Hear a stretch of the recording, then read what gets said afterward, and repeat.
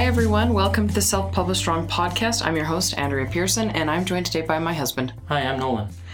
And if you're listening to the show for the first time, this is the best podcast for publishing and marketing tips, motivational quotes, and tons of advice and ideas on the craft of writing itself based off of great and awful movies. Did you see what I did there? You actually did it. I did. Without having to forget and then do it halfway through the show. Yeah.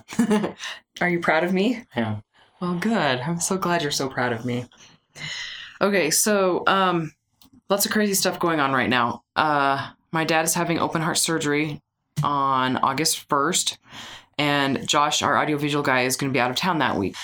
So we are recording this episode right now, and then we're going to record next week's episode in a couple of hours, probably sometime today, maybe tomorrow, possibly even Wednesday, honestly, in case we need time to gather ourselves. But so please, when this next episode goes live, not today's, but next week's goes live, I'll probably be hopefully hanging out with my dad in the hospital. Please keep him in your prayers and thoughts. He's got a bleeding disorder that makes it so he almost bleeds to death. I don't know, like last year he had knee surgery and he didn't stop bleeding for a week after. He was in the hospital for 5 days. And they were giving him transfusions and nothing was working. And they finally found out he's got a very rare, he knew he had a bleeding disorder. And what sucks is the doctor who figured out he had a bleeding disorder didn't do an official test. He just said, hey, you've got this bleeding disorder, and put it on his chart. Well, then he had another doctor a few years ago who disagreed and said, you don't have a bleeding disorder. She removed it from his chart so that when he had a surgery, what did they do? They gave him ibuprofen or something? They just treated normally. They treat him like a normal patient, but you have to treat him specially because he has a bleeding disorder, and he didn't stop bleeding. They sent him home, and for 2 days he just kept bleeding at home, and then he finally went back to the hospital, and they checked him in for 5 days until they could figure out how to get him to stop bleeding, and it was really, really kind of freaky. Anyway, so he's been having chest pains for the last few months, and finally went and got it checked out. Because, he's like, I don't need to go in. My mom made him go in, and they admitted him for the night, and checked him out, and they found that when they did the angiogram a couple weeks later, they found that he has 3 blocked arteries, right? And they're like, we could do stents, but then he'd have to be on blood thinners for the rest of his life, and that's really bad when you don't clot, when your blood doesn't clot. And so they're like, well, the only other option is open heart surgery. But when he has a bleeding disease, open heart surgery, that's a lot of ways to have blood, and so we're kind of all freaking out. We're very worried. So keep him in your prayers. Okay, so what's the movie we are doing today, Mr. Nolan? It's not a movie. Oh, what? I know. It is BBC's adaptation of ABC Murders. ABC Murders.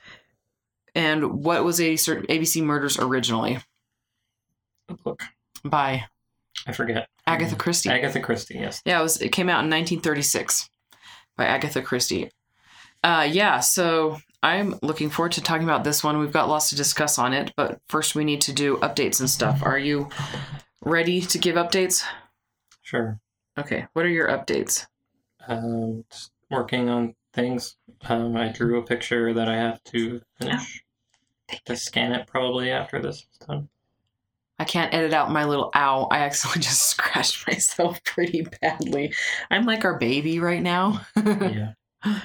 Okay, so my updates, I've been doing a whole bunch of Facebook tests, and Nolan knows some of this stuff already, but there's some that I haven't told him yet that I wanted to discuss with him as part of our podcast today. Okay, so I said, like those of you who listen regularly know, I like to do Facebook ads to test out elements of my book cover and my description and things like that before I have something go live, at least one of my big books. I don't usually do this with, later books and series because by that point I already know. Anyway, so I put up Facebook tests that were, like I said last week, I was trying to figure out which book cover would have to be the main book, book cover for book 1, book 2, book 3, and so on. Well, those ones with the man on them, testing to see which man should be on book 1, those are average around 40 cents a click. And that's something you already knew, right? Yes. Okay, so what I noticed was that more men than women clicked, and the ages skewed slightly older. My next test was okay, at that point, I was like, okay, these are my book covers, but now I need to decide on an image for my Facebook ads. And so I put up 2 images and had them run against each other to see which one would be my main image for my Facebook ads. One of them was the magic, and one of them was the magic with a dagger. The one with the magic only got 24 cents a click. More women than men clicked on it. So about a quarter of them were men. And it was evenly distributed by age. 35 to 44 clicked just as much as ages 55 to 64. Okay, then the gear with the dagger. This got 18, the magic with the dagger. This got 18 cents a click, and it's slightly more men than women. In the beginning, it was almost completely more men than women, but now it's just almost half and half. But this is something that I'm not sure what to think about. The audience skews younger on this one. My target audience, the readers who historically have liked my books, are women in about 55 and to 65 years of age. Is this something I should be concerned about? I mean, what are your thoughts? They have money and the most leisure time to read. Youth? Oh, sorry. No, I thought you said it skewed older. No, it's skewed younger. The audience skews younger on the ad that's doing the best. Oh, not necessarily. How young? Like 25 years old? No. 25-year-olds are historically not readers of ebooks, though. They read print books. Do they? Yeah. Or they just don't read at all. People don't start reading a lot until they're like mid-30s to 40s. It's because raising kids is, hard. People are so busy with lives, careers, and all that they don't, And that's one reason why with adult books, if the main character isn't in her 30s, then adults in their 40s and 50s won't want to read it because, they don't consider 25-year-olds to be adults yet. Not really. But again, is this something I need to worry about? I mean, this is a new series. I have no idea. I might have a younger audience, If they buy, then it doesn't matter. If they buy and read, it doesn't matter. So is this something we're going to just figure out once the book gets released? I don't know. I mean, people are clicking on it. I mean, I guess the trick is if you put it up for pre-order and they don't. It is pre-ordered. I have 5 pre-orders on it. I have not been testing for that. So what I'm going to do is... test for buyers. Exactly. So, but what I need to make sure is what we're figuring is the dude that's on the book cover right now is not going to work. And so what I'm going to do next is I'm going to set up a test where it's going to be the man on the cover and then the cover without the man. And it's going to be the actual cover with my name, the title, everything. And I'll have those compete against each other. And I know that'll cost more on Facebook because text costs more, but whichever one gets the best clicks and costs is going to be whichever is going to be the book cover.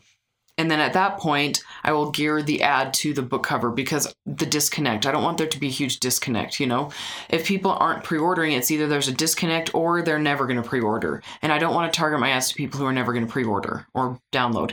That's another thing, though. People almost never pre-order unless they already know you. And so, or if it's like somebody, they already know you.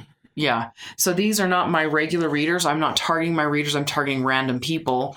And so if the book were published, I need to keep this. This is like an asterisk on that thought. Maybe things are totally fine. And if the book were published, I would be getting a ton of downloads. We don't know. We're getting good clicks. So anyway, I haven't told anybody the book's up for pre-order. It's only been up for 5 days. And it's got 5 pre-orders, and those have all come in the last 2 days, yesterday and today.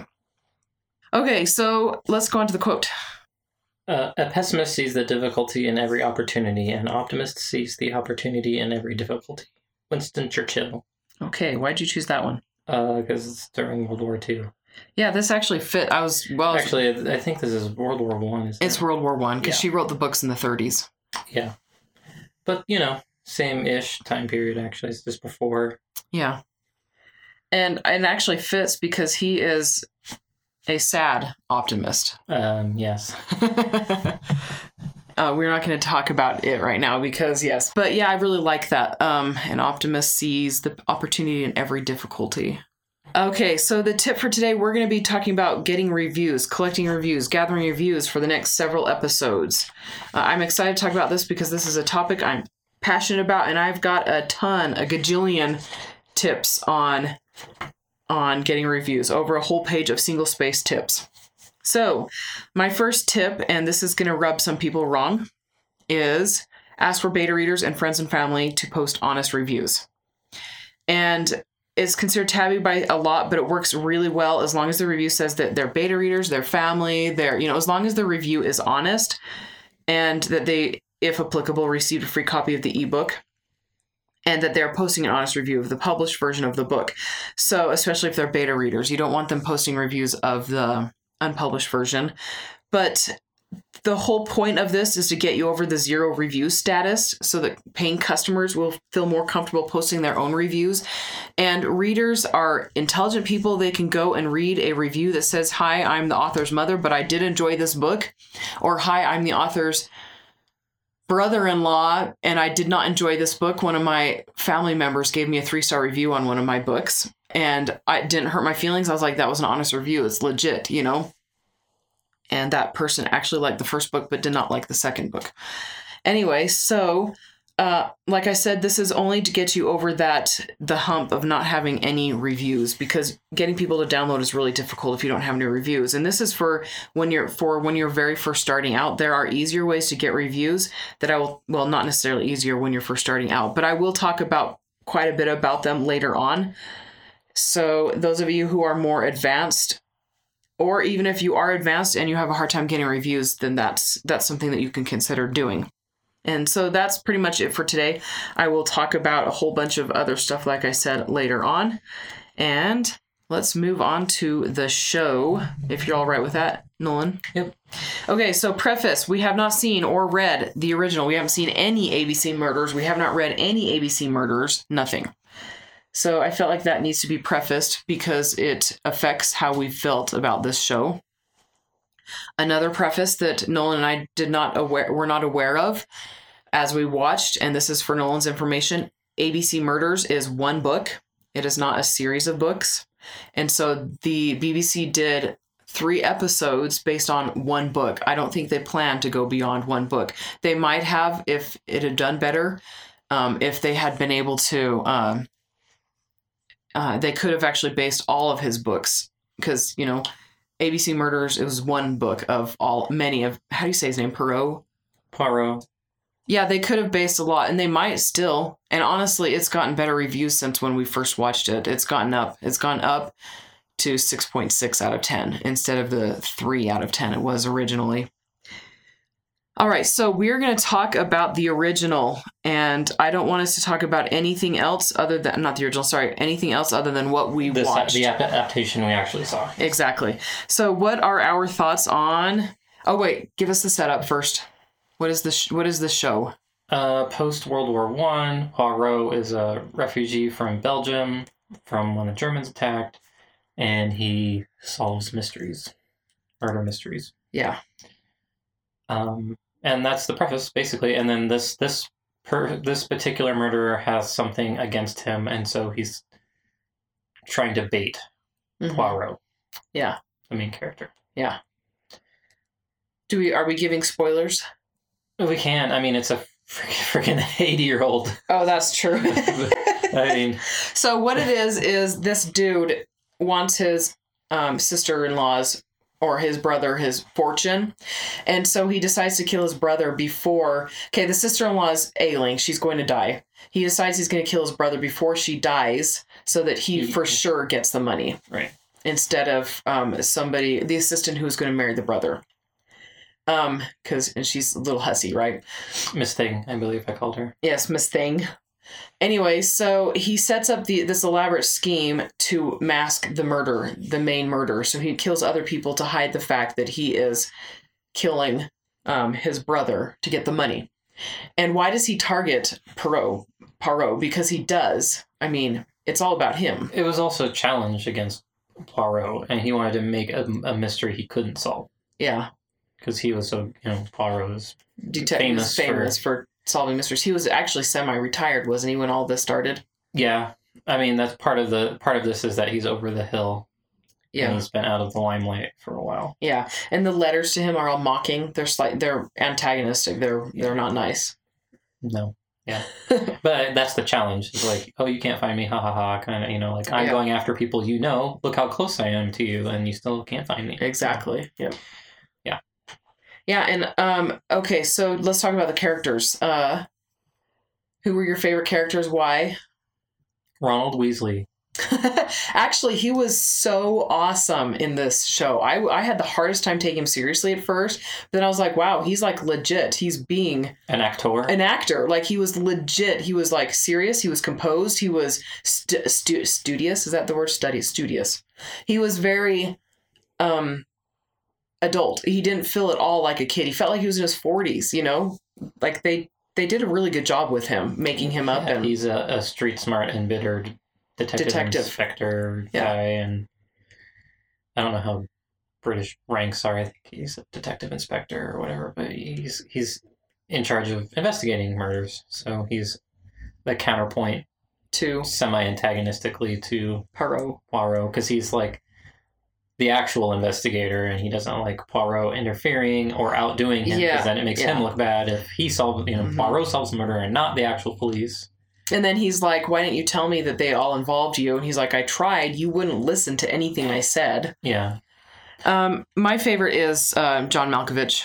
Yeah, he's good. He was super fantastic. And I was surprised how much I liked him. He was serious. I'd never seen him in a serious role before. You know, he's usually like the French guy in Johnny English, you know, or Pascal Sauvage, also French. Or Melvin or whatever French, in Red. Melvin, but, yeah. Oh, yes. He's like fantastic in those kinds of roles, but he was so awesome. I should say. French speaking. He's not, Yeah. No, but he was really great in this role. Let's see. Okay, so it's like he's a real actor and been doing it for a long time. I know. Isn't that crazy? What were your thoughts on the mysteries, the murders, all of that? How they did that in the show? I thought it was good. I like this in general. How they handled everything personally. Me too. I thought the production values and everything. On the disturbing side, a bit graphic. It was, yeah. It wasn't for kids. It's not for kids. So I guess I like the way they handled it myself. I do. I don't have any context in terms for the original. In terms of the adaptation. Yeah. So there are some scenes that are disturbing, like when Cusp, is that his last name? Cursed. I thought it was Cust or something. When he's punishing himself or having the chick punish him. Yeah. For murders that... Yes. He thinks he's a murderer, but he's not. So that's one of the twists. It's Cust. C-U-S-T. Oh, okay. I didn't catch that. I thought it was Cusp. Okay, anyway. Yeah, he thinks he's the murderer, which for good reason. Yeah, he wakes up like around murdered people, and so he thinks he's doing it because he has like epilepsy. Blackouts and stuff. Out. Yeah. So, but that's part of how the bad guy sets it up. Yeah. Is he's trying to have a fall guy, and he can't say he doesn't do it because he doesn't know he didn't. Exactly, because he was having blackouts. Exactly. So yeah, and they set it up fantastically. Like they show really nicely. They deceive us basically. Like I thought it was him. I mean, like at first, because it follows him. Like there's two viewpoints, Poirot and Cust. Is that his name? Cust. Yeah, and so you that's the only viewpoints that you have. And my first thought was, this is a little blatant, kind of obvious. Like, right, exactly. But I was like, but I'm fine with that because sometimes we like getting to know the bad guys, you know? And so I didn't realize that he wasn't the bad guy until... Much later. Much later. The third episode, at least. Well, yeah, I mean... Towards the ending of the third episode. Exactly, and then you're like, oh, yeah. That makes sense. Yeah. Yeah, because they weave things throughout, you know? We get to know the characters who really were involved and, you know... Mm-hmm. Okay, so settings and the tone... Dark, yeah. Post World War I, pre World War II, industrial. Not bright colored. No, I mean Cust is poor, so he lives in a dive place that's grimy. Yeah. Moaning Myrtle. Moaning Myrtle's his landlady. Evil Moaning Myrtle. She's more evil. She was 40 or 37 when she filmed Moaning Myrtle the first time. Yeah. She still has the same voice. For those who don't know. Yeah. She's not a good cook in this either. But she runs a boarding house, men's boarding house. It's ghetto. And, you know, watching this, I was like, they have no idea that this guy, this serial murderer is living there, you know?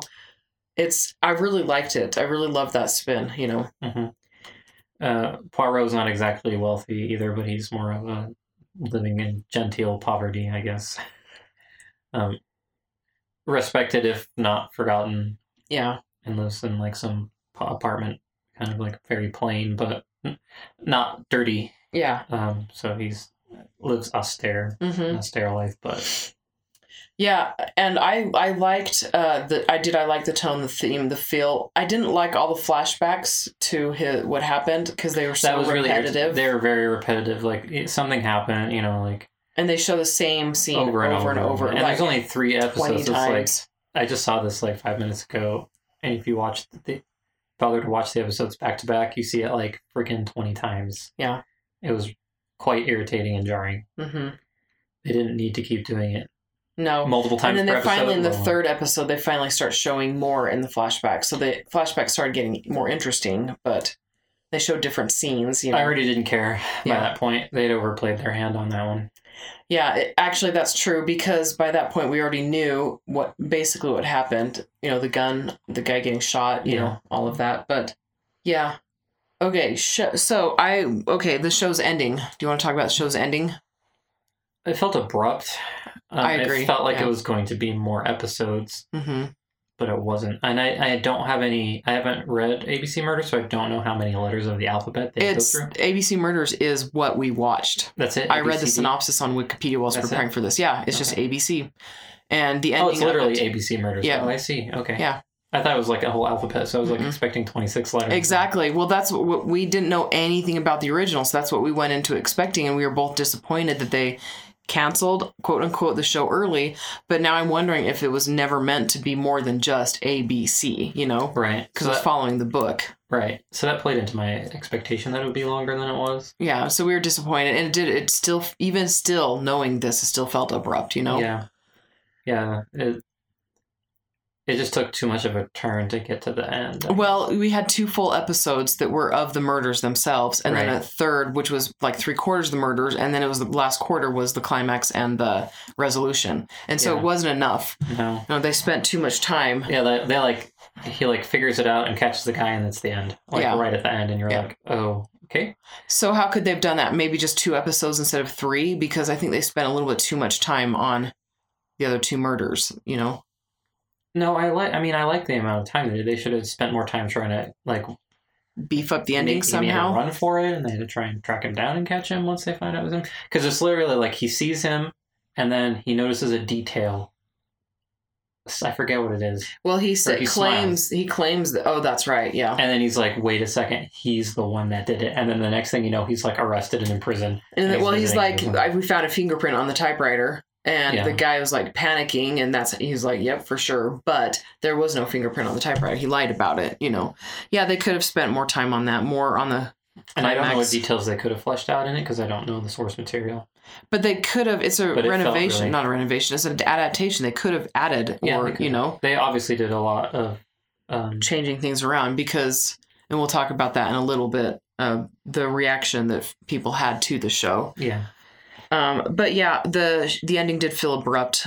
This is not to say that you should not watch it, though. We both really enjoyed it. I did enjoy it, yes. And I would rewatch it, honestly, because I enjoyed it that much.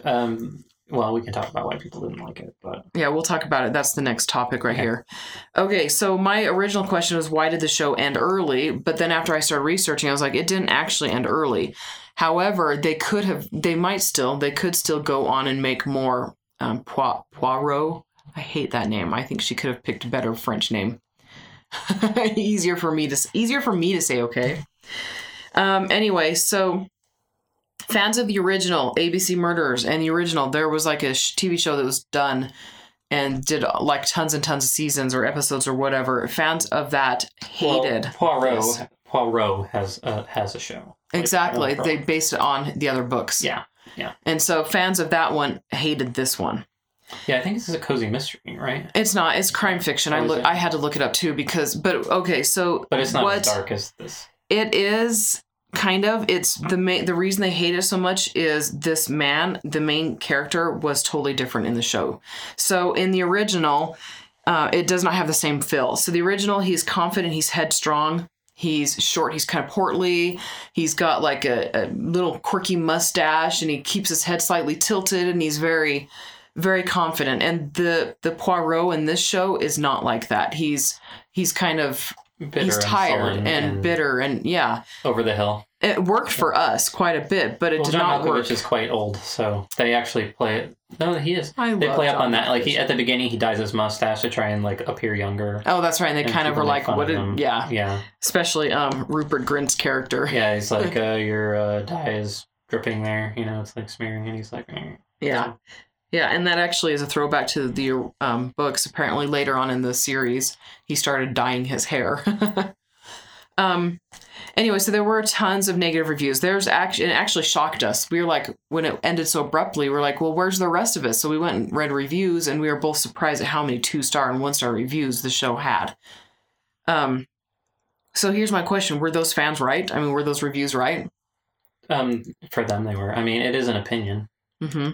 And they're more familiar with the source because they had an expectation going into it. Yeah. That we didn't have. Exactly. So... yes, they're right. I mean, this adaptation obviously wasn't made for people that are fans. That are current fans. But unfortunately, they tailored their advertising to fans. Exactly. So I think that's important to remember, matching your audience with your... And this is a little different because most of us aren't going to be writing adaptations, but people do rewrites. But even so, like I'll talk about as part of my takeaway. So even so... asterisk thought on that later. But okay, so should they have redone it or should they have created a new show? Redone it? Yeah. Should they have done an adaptation or should they just create a new show? Well, I mean, it's about Poirot, so... I mean, it is, but they could have changed his name and had the same story, but... yeah, they could have done that, but I mean, it's still based on... I mean, it would just be some other... It's like, should they have not made the show is basically what you're saying. Should they have made some other murder mystery show? Well, I mean, it could have been ABC Murders. I mean, it's still hard. No. You can't have it be... Yeah. Sorry. So that's the problem is, like, is it possible to bring in new fans and attract the old? Because we are new fans. Neither of us had ever heard... I mean, I'd heard of ABC Murders, but I didn't even know it was just one book, Yeah, I think they strayed too far from the source material to try and... keep the old fans happy? Yeah. I mean, the number one most disappointed fans are people that like Poirot, and the number one people that liked it have... never interacted with him. Exactly. So, but it's not possible then, are you saying? Yeah, I'm saying it's possible. I mean, they could have gotten us to watch it without it being so far from the original. That's true. I mean, I still haven't seen the original. Because we had no expectations going into it. We're like, okay, we'll watch it. Well, John Malkovich, the way he portrayed, that was what I was like, I want to watch John Malkovich being serious. We saw the commercial. I mean, he can be serious and still have it not turn off the original fans. But John Malkovich, I guess it would have changed the character from what I don't know if I would have enjoyed it if John Malkovich had been an egotistical, confident guy, He can play that. He can, but I might not have enjoyed it as much. The theme, the tone, It would have been a lighter tone. I mean, it would have been different. Yeah.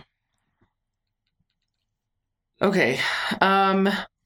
If they had a different tone that was not as far from the original, they could have gotten both, maybe. Okay, so that was my next question. How to put a new spin on things without sabotaging. Well, how can you put a new spin on things without sabotaging yourself? That's the age-old question, and in this age of infinite remakes. Mm-hmm. Yeah. Eventually people get tired of it if you do it too often. Yeah. I think that's the biggest problem we're having now is sequel fatigue, and adaptation rewrite fatigue. Mm-hmm. At least me, anyway. Yeah. It's like, how many times do they have to give us the like wear the skin of something I love as a suit? The origin story. Like, everybody's tired of the Spider-Man origin. I mean, how many times has that been done now? Yeah, too many. And everyone knows it now anyway, and same with like Batman. You don't have to relive it. I mean, it can maybe be in there as like a short little clip, but you don't need to have the whole scene. You just don't. Okay. My original comment on this was this show didn't have a chance because the fans of the original slammed it immediately and new fans wouldn't give it, wouldn't look it up after that. But my new feeling after checking it out again is it's good. I think it will stand on its own feet, but gradually. As long as it's available on Prime, Netflix for a long time, then those reviews will keep coming in from people who are interested. But they've stopped pushing it because it did so poorly. It did so poorly. It might not ever find its feet, And it's only up for so long. I mean, new shows come out and push it out of the way. Exactly. But so what I'm saying is if it does well enough that they eventually decide to continue with John Malkovich and do other books by Agatha Christie in that same series, I think it would depend on how long, because they recognize that if they wait too long, then it's not going to work out. They should have already had a plan one way or the other. They probably had a plan, but after how badly it was received. Yeah, it's probably done. Yeah. I imagine. I really hope that they do it more, but I can understand why they wouldn't, Okay, so Agatha Christie absolutely hated Poirot's character. Oh, that's her most famous person. Yep. Okay, the baby just woke up, so we've got a guest for this episode. He's our little 4-month-old. Okay, so Agatha, like I was saying, Agatha Christie absolutely hated him. She thought he was an egotistical creep. He was insufferable and detestable. And the only reason she kept writing about him was because the public loved him. Uh-huh. So that's called, you know what? That actually is a really great point. In the 1930s, she was writing to market. Yeah. Her readers loved him, so she kept writing it because it was making her money. Why else would she do it? She hated writing about him. She had very strong feelings about doing it, and yet she still did it. So people don't call Agatha Christie a sellout. People sing her praises, So why are the more literary minded, or I don't know, even mainstream indie authors believe writing to market is a sellout? I don't know. It is a sellout. Who cares? Take the money. Take the money and run. I frequently wish we had cameras because your expressions. No one's like, duh. Who cares? Yeah. Sell out. Your mom would be so proud of you. Yeah. Anyway. She can be proud of me in my mansion. Or disappointed in me in my mansion. Either one. Either one's fine with you. Yeah. Well, if she ends up living with us, she can be disappointed in you while living in your mansion. Yeah. All right. Are you ready for trivia? Hit me with that. Okay, so John Malkovich was chosen by Empire Magazine as one of the 100 sexiest stars in film history. Ew. You're not attracted to him? I don't find him attractive. I mean, I actually, in this show, more attractive than any of the other shows I've seen him in. Yeah. Sure. We'll go with that. I don't know. I mean, he's cool or whatever, but I don't think sexy is the word I would use. Yeah. Oh, I forgot to preface the trivia. There's only 3 things of trivia for ABC Murders, this adaptation. And so I pulled from John Malkovich, the top 2 people, actually. No, John Malkovich and Rupert Grint, because there was no trivia on the other people. He was offered the role of Green Goblin in Spider-Man. No. No, he's not physically able. No, but then again, I mean, he could pull off a sciencey nerd guy, and the guy, I mean, he is what's his face, Norman Osborn. Yeah, he's an intellect. He doesn't necessarily have to be bulkier. But he is. Goblin is. Yeah, but isn't that based on like he gives himself like potion or something? Yeah. So CGI can do wonders, Nolan. Not at the time. At that time, no. That was in 2002, so not as good. Let's see. He was the first actor to win a major award for portraying himself in a movie. Yeah. It was a non-cameo role. The film was Being John Malkovich. Mm-hmm. And his performance in that is ranked at number 90 on Premiere Magazine's 100 Greatest Movie Characters of All Time. It's like, wow, so your personality is the greatest personality of all time, or one of them. He was told by the head of the theater department at Illinois State University that he would not have a career as an actor. Ooh, wrong. Yeah. Even though he did not graduate from them, he actually quit to start working as an actor. Suck it. The theater department still claims him as an alumnus. Oh. Isn't that awful? They're what a bunch of jerks. Yeah. They're like, yeah, you'll never be an actor. Oh, but yeah, he totally came here. He's an alumnus. Yeah. I thought you'd appreciate that. He's fluent in French and lived in France for almost 10 years. Oh, there you go. That's why he's so good at playing French parts. No, actually his way exaggerated French role in Johnny English. Yeah. We are like, his French accent sucks. No, he was doing it on purpose. So he actually speaks French. That's pretty cool. But a lot of the negative reviews said that he wasn't pronouncing the French terms correctly. And I'm like, I bet you anything he was. And the last person was not. The one that those reviewers were like, he was doing it wrong. Well, the person you thought was doing it right was doing it wrong. Because if he speaks French fluently, you know. Anyway, then the last bit of trivia on him is kind of funny. When he was a teenager, he decided that he wanted to get his excessive weight under control. And apparently it was excessive weight because he lost 70 pounds in 4 months eating nothing but Jell-O. Wow. Okay. There's always room for Jell-O. I don't have that kind of dedication. I do not like Jell-O. I would prefer to lose my excessive weight by eating nothing but Doritos for 4 months. That might work. It might. I mean, Jell-O. Yeah, the lack of nutrients alone. Yes. It caused you to be ill enough to lose that much weight, I think. But apparently, I mean, it didn't do him that much harm because look how old he is now. Yeah. Actually, how old is he? I'll have to look that up. But next, I'm going to go on to trivia. He's retired and extremely dangerous. Yes, but that's so funny because he is not retired and extremely dangerous. He was born in 1953. He's not that old. Wow. He's like 70. 1953? Yeah. Our parents were born... 70. Yeah. Oh, I see. Okay, 1954. Yeah, he's in his mid-60s. Our parents... I hope our parents don't listen to this episode because they will be... You were saying retired. Extremely old. Extremely old. Can't wait for your mom to hear this episode. I don't know if she still listens, well, I mean, he's not doing as well as my parents to be quite... No, actually, his picture here makes him look like he's in his 70s. Yeah, and that's what I like, seriously, like, because I was like, oh, yeah. Yeah, his IMDb picture, he looks like he could be an 80-year-old man. That's what he looks like, though, so... Yeah, bless his heart. Anyway, yeah, so he was born... He's about our parents' age, unfortunately, for our parents. Because our parents look great. I think our parents look much younger than he does. Yeah, I agree. Rupert Grint plays the part of the detective. What's his name in the movie? Detective. I can't remember. Anyway, he... Oh, dear. Bless you. Okay, so Rupert Grint got the part of Harry Potter after only having acted in one school play. So he didn't have stage acting experience. I thought he did totally fine, though. And this I thought was funny. Emma Roberts lists him as her favorite actor. And I'm like, well, she had to because the sparks on stage weren't flying between her and him. And so she's like, but I really do like you. I mean, you're a great actor. Yeah. In Harry Potter. Between him and who? Hermione. Emma Watson. Okay. They did okay.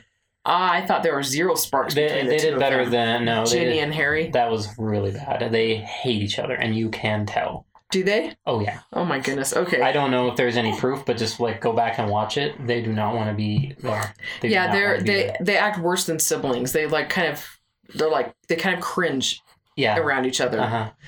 Like, their body language is not good. Yeah, they're not actually acting. They're playing themselves as those Harry Potter characters. Yeah. Which is why they have such a hard time pretending they like each other, because they're not acting, you know? Yeah, they should be acting like they like each other. Yeah. Let's see. Rupert Grint. Okay, so after the immense success of the Harry Potter movies, he was able to fulfill a childhood fantasy of driving an ice cream truck, and then buying an ice cream truck. Dream big, people, and make it happen. Exactly. I thought that was funny. Okay, so he has severe arachnophobia, and he still hasn't been able to watch Harry Potter 2 all the way through. Or the Lord of the Rings scene, you know. And apparently while they're filming, his fear was real. All he had to do was imagine the spiders, and he was able to pull that off. And then the last bit that I thought was funny, I love how all of his trivia has to do with Harry Potter, because that's all he's really known for. The last bit of trivia, he apparently, so in order to be auditioned for roles for movies, anybody who was interested in doing it had to write essays on why they should be that character in the Harry Potter franchise. He neglected to write that essay because he said that's what Ron would have done. Isn't that awesome? Nice. I'm like, oh, Ron. Anyway, yep, definitely him. Okay, are you ready to go on to takeaways? Sure. Okay, what are your takeaways? Know your audience. Hey, that's one of mine. I know. Well, it's obvious on this one. Yeah, it is. They just didn't match up the tone with the audience, and they had a built-in audience that felt betrayed. Yeah, they did. So there's that. Yeah. So even a really good work and this, I guess, is my second takeaway. Even a really good work can fail if expectations aren't met. Or if the expectations, exactly, if they're like in the wrong spot and, they don't. Because I think this they did well, but it's not what people want. But here's the thing. Would you say that the trailers showed that he was a sad Poirot? Not really. I thought they did. He looked serious. Like, the tone serious, of the show was not bright and chipper. The trailer was very dark. Yeah. Again, that's why we wanted to watch it. But they still would want to watch it. I mean, if they really because it's fans. An ABC murder. Yeah. Yeah. Read Adaptation. Anyway, there you go. Those are your takeaways. Good. My takeaways. Let's see. The internet sucks. Okay. Okay, so the show would have done exceptionally well. I would have at least got its footing if the reviews hadn't come in so quickly. And so it would have found its true audience faster and easier because people are able to post a review immediately, And back in the day before having the internet, you would watch a show and people I hated it, but people would watch it and like it, and then it would spread that way, And they would continue advertising without knowing exactly how people were feeling about it, and it would have found its footing, I think. Mm-hmm. This is the same as Nolan's takeaway, basically, but a slightly different take on it. So work hard to find your audience and make them happy. Don't change the story for the audience unless you want to. Find the audience that will appreciate your story. And so this is not necessarily an adaptation. This is taking your story and figuring out who would best like it and then serving it to them. Or if you're interested, change your story to fit the audience you want it to match. Yeah, I mean, you should know who you want to talk to. Because, I mean, if you're like, I wrote a really dark mystery, and then you're like, here are cozy mystery people, and then they're like, yeah, this is not what we want. And then you get bad reviews, but maybe it was really good, but it just was targeted to the wrong people. Exactly. You're like, here are people that like My Little Pony, read my dark mystery, and they're like, ew, this isn't My Little Pony at all. Yeah. But it's still a really good one. Still really good. And then, but you have all these 1-star reviews, and then it's downhill from there, and then Amazon hates you, and then then the Amazon gods curse you. Yeah. And you have to stay in your regular job forever. Yeah. Yeah, so this is actually very applicable to me and my new series. Because here's another thing with my ads that are going right now. They have the full description in them. So they might be getting better clicks by the people I'm targeting because they have the full description. So I think that doing that, the man on the book cover versus just the magic with the full description will get us better results because I am targeting urban fantasy readers and my book is an urban fantasy book. And so I know that my book is urban fantasy, so I don't want to change the story. I don't want to have to find a new audience for it. I need to make sure that my book hits the tropes that the urban fantasy readers are expecting. Which, that's actually another thing that's kind of taboo with a lot of authors. They're like, don't write to market and don't write tropes or books that have tropes in them. But like we've said before, tropes are what sell books.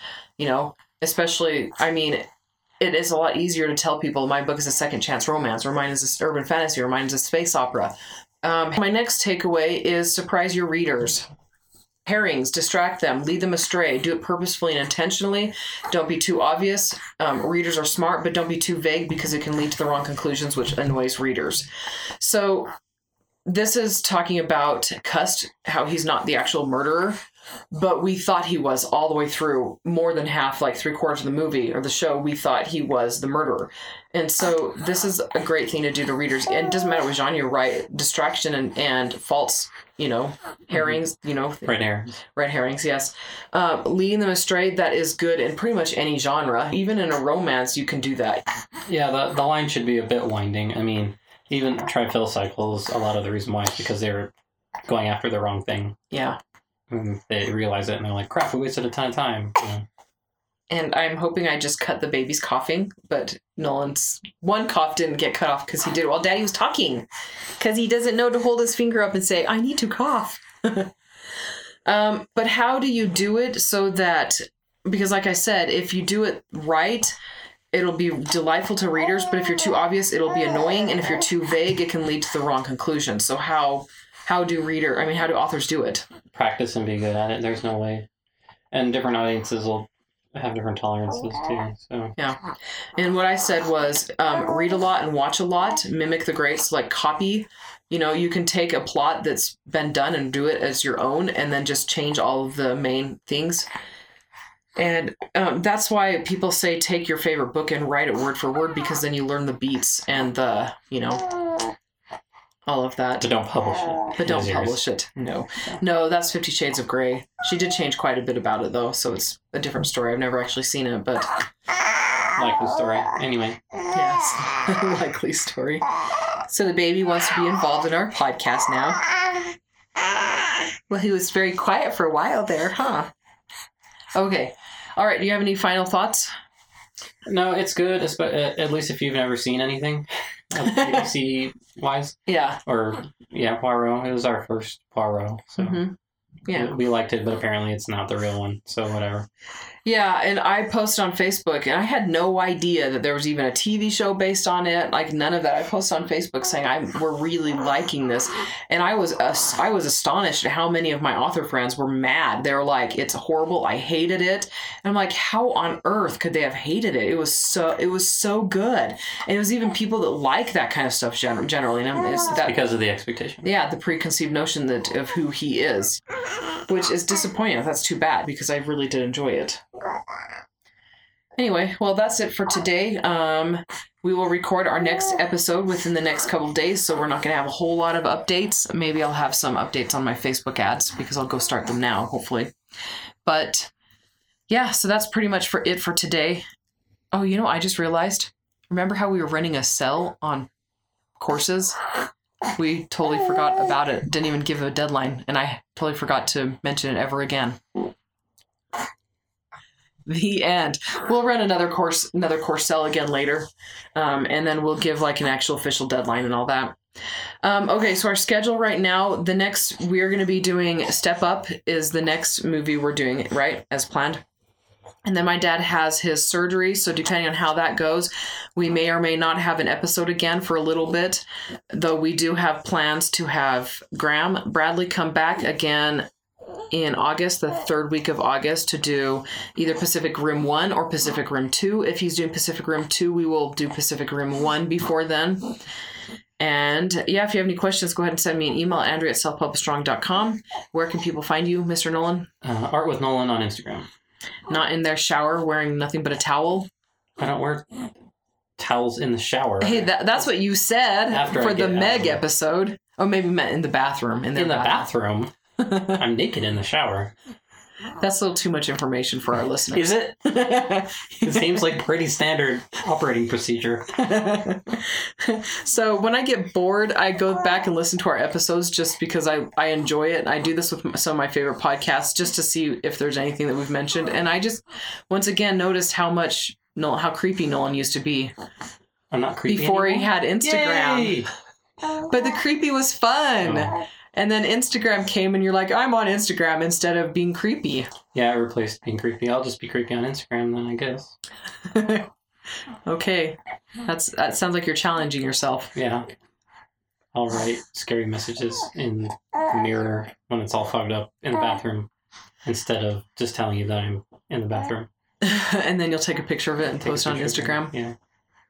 And then I will see it next time the mirror fogs up, so I'll think the message was for me. Yeah. Yeah, I appreciate it ahead of time. Anyway, all right, everyone. We'll talk to you all later. Bye. Bye. Oh, he said bye. Good job, buddy.